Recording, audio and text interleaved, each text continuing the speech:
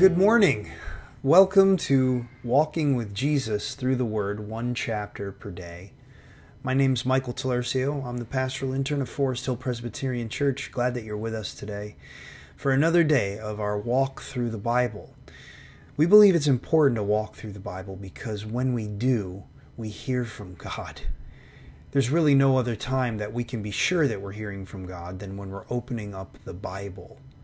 And the Bible is a collection of different types of writing. It's a collection of different writings from periods throughout history.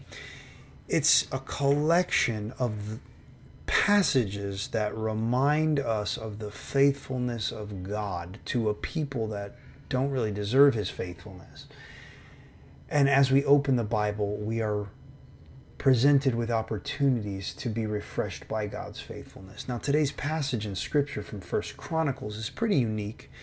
There are some others in the Scriptures like this in the Bible, but we get a passage of Scripture, we get a chapter that incorporates directly other passages of Scripture.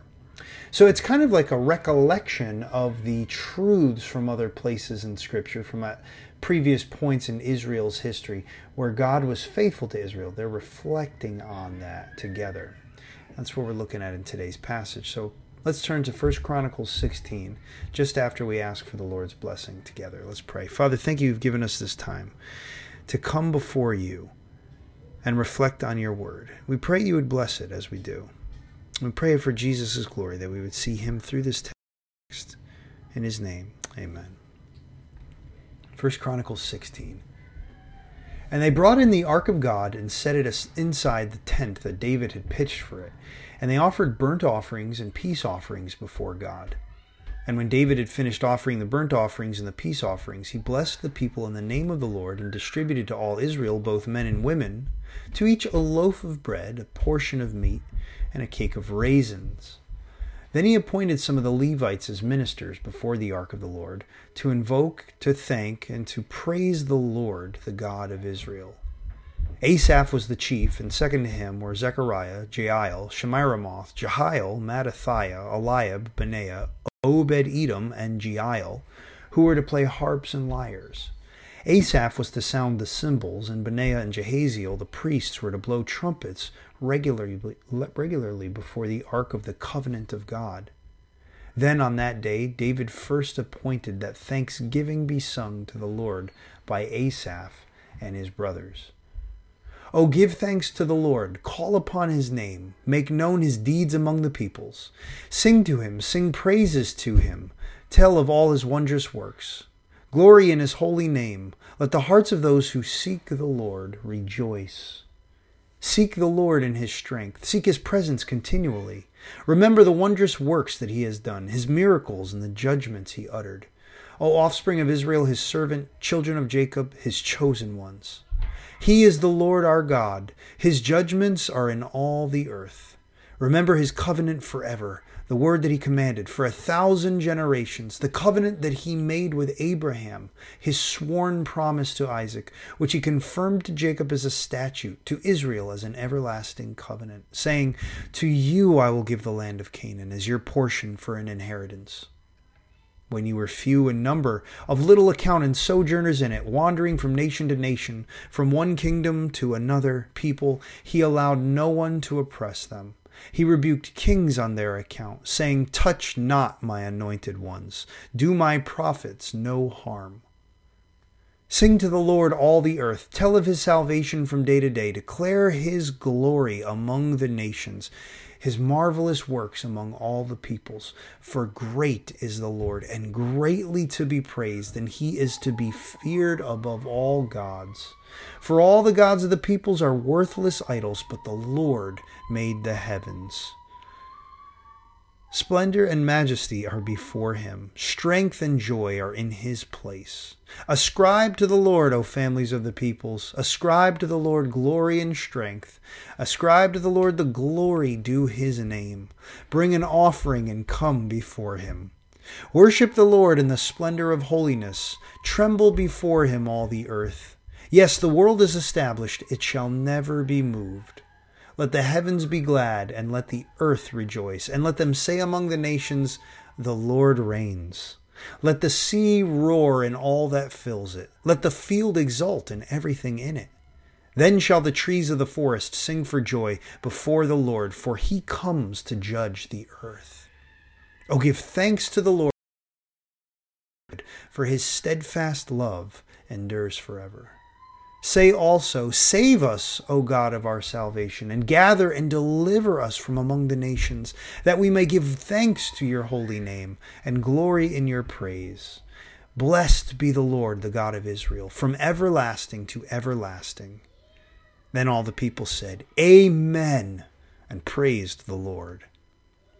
So David left Asaph and his brothers there before the ark of the covenant of the Lord, to minister regularly before the ark, as each day required, and also Obed-Edom and his 68 brothers, while Obed-Edom, the son of Jeduthun, and Hosah were to be gatekeepers.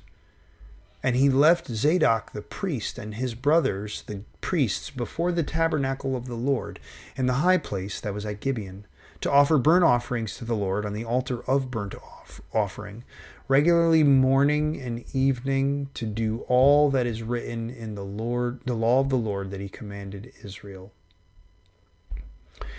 With them were Heman and Jeduthun, and the rest of those chosen and expressly named to give thanks to the Lord, for his steadfast love endures forever.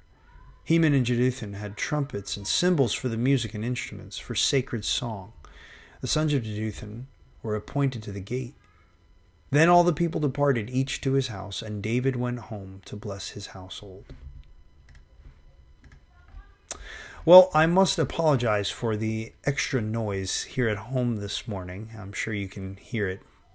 But maybe it's appropriate with the noise you're hearing. At least what I'm hearing is singing. Somewhat silly singing, but singing nonetheless. And that's what we have before us in much of today's chapter, singing, giving thanks to the Lord, calling upon the Lord's name. Singing that's done by Asaph and his brothers, as we see here in verse 7. And that singing involves largely three psalms that we have elsewhere in the scriptures, not just here in 1 Chronicles. We have in Psalm 105, verses 1 to 15, this section that makes up verses 8 to 22 of today's passage. And then in verse 23 down to 33, that comes from Psalm 96, 1 to 13. And then beginning in verse 35 and continuing on for a whole nother verse, verse 36, we see Psalm 106, verses 47 and 48 there. At least we see the building blocks in place from those psalms. It might not be exactly word for word, but we see the thought of those three psalms connected here in today's passage throughout the majority of it. And they are connected not only to each other, but to the verses that open and close today's chapter. Because the songs that we see sung here by Asaph and his brothers are in response to what has just occurred in Israel. What's just happened is that God has allowed his ark, the Ark of the Covenant, to be safely brought into the capital city of Jerusalem and to be placed inside of the tent that David had pitched for it. And that's significant because if you recall just from a few chapters ago, there was an issue that occurred as the Ark of the Covenant was being moved. And that man named Uzzah, who reached out his hand to stabilize the ark as the oxen slipped and it was beginning to shake. And what happened with that man, Uzzah, was that he was struck dead by the Lord because he, as I heard it once put, he assumed that his filthy hands were cleaner than the dust of the ground to put forward and to embrace the ark with. We are not to assume that we can assist God in ways that he has actually prohibited, and that's what had happened. That's why Uzzah was struck dead, because the ark was to be carried on poles by certain men, and only certain men. And Uzzah was not doing that. The men with him, Uzzah and Ahio and the others, as they were transporting that ark, were not transporting it in the way that God had not only authorized but commanded, had limited. He had limited it to a specific mode of transportation. And so after that, David was struck with actually a couple different emotions. He was struck with terror, and he was also struck with frustration. But he, by God's grace, humbled himself, and the men of Israel transported that ark appropriately all the way, as we read at the beginning of today's chapter, into Jerusalem. And what I think is helpful for us to understand here is two things. One, God is to be worshipped as God says he is to be worshipped. He's to be worshipped in the place that he has said. Back in David's day, it was the city of Jerusalem he was establishing for himself. And the ark was coming into Jerusalem as an indication that the means whereby God would meet with his people through his presence in the temple on the ark, above the Ark of the Covenant, where the cherubim were, on the mercy seat, we call it, the covering of the Ark of the Covenant. God would meet with his people in that place that he had chosen, in the city of Jerusalem. And so the fact that God had allowed the ark to be safely brought into Jerusalem, where David had intended to set it in the tent there, is a demonstration of God's grace. It's also a demonstration of God's insistence that he be worshipped as he desires. And we are grateful, are we not, that we know that we don't have to reserve our worship of God to a specific place. We worship God through Jesus wherever we are. The location in Jerusalem was demonstrating that there would be one means whereby we could come to God for right worship. And Jesus, it says in John chapter 2 that Jesus' body was the temple of the Lord. And Jesus himself would say later in John's gospel that he is the way, the truth, and the life. No one comes to the Father, no one worships God rightly except through him. We have, in fact, all of the access to God that the people in David's day had only through the Ark of the Covenant. Indeed, people could lift up prayers to God from anywhere in the world. They could call on the name of the Lord, but it's through the means whereby God established relationship with his people, through that mercy seat. The mercy seat being the place where mercy would go forth to God's people, because that mercy seat, that top of the Ark of the Covenant, would be sprinkled once a year with blood, the blood of a sacrifice. And it would demonstrate how God's people were to be saved by holy blood.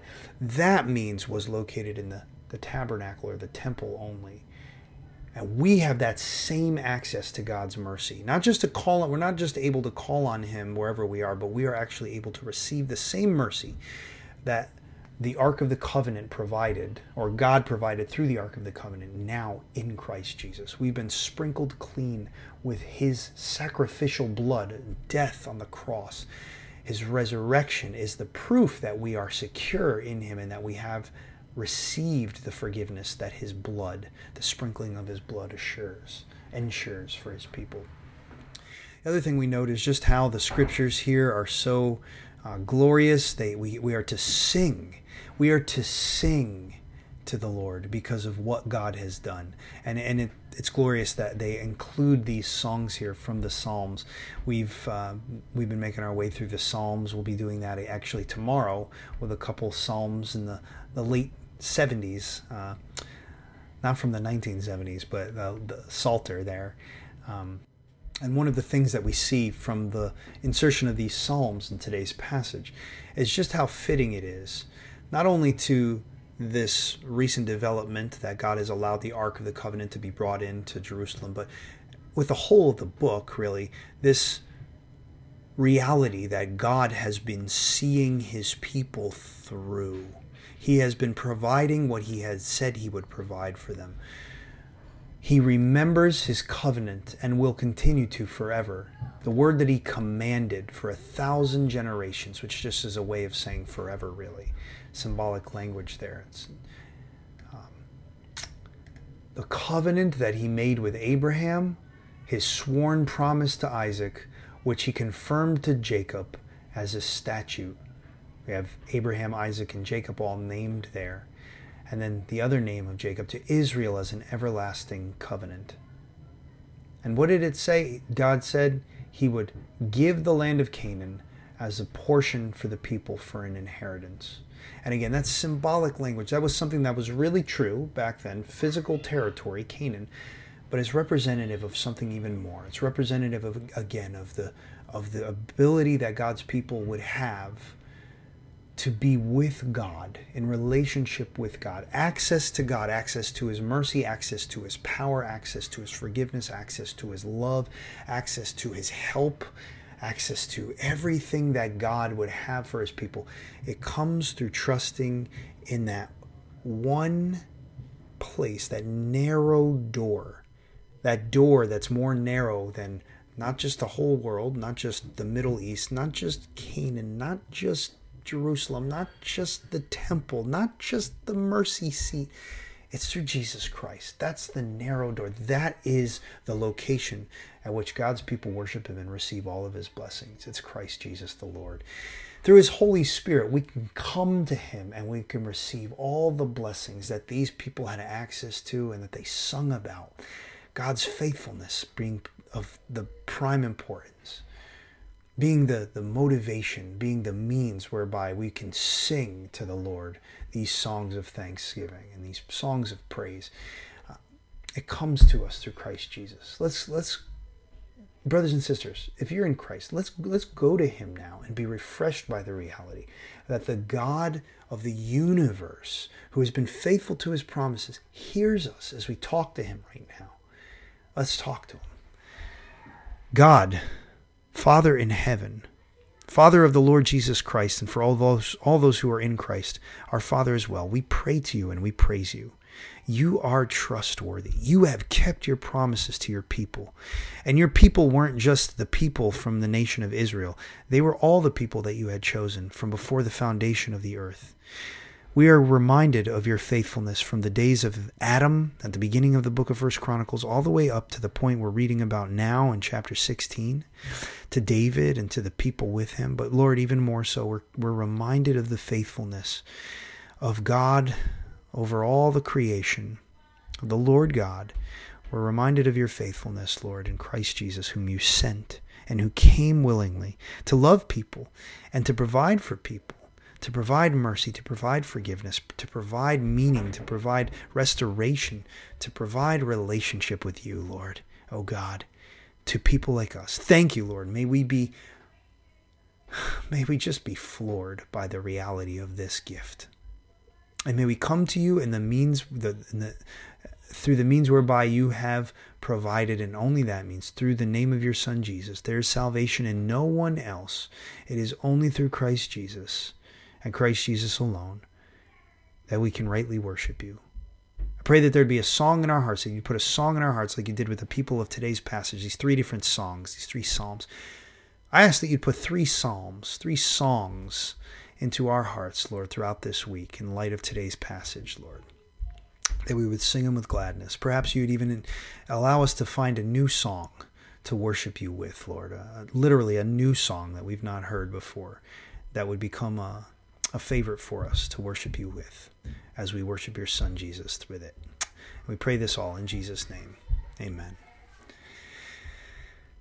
Well, thank you for joining us for today, brothers and sisters, as we looked at 1 Chronicles 16. As I mentioned earlier, I think we're in Psalms 78 and 79 for tomorrow. We'll look forward to that, especially in light of looking at these Psalms in brief today. Until then, have a blessed day in the Lord Jesus.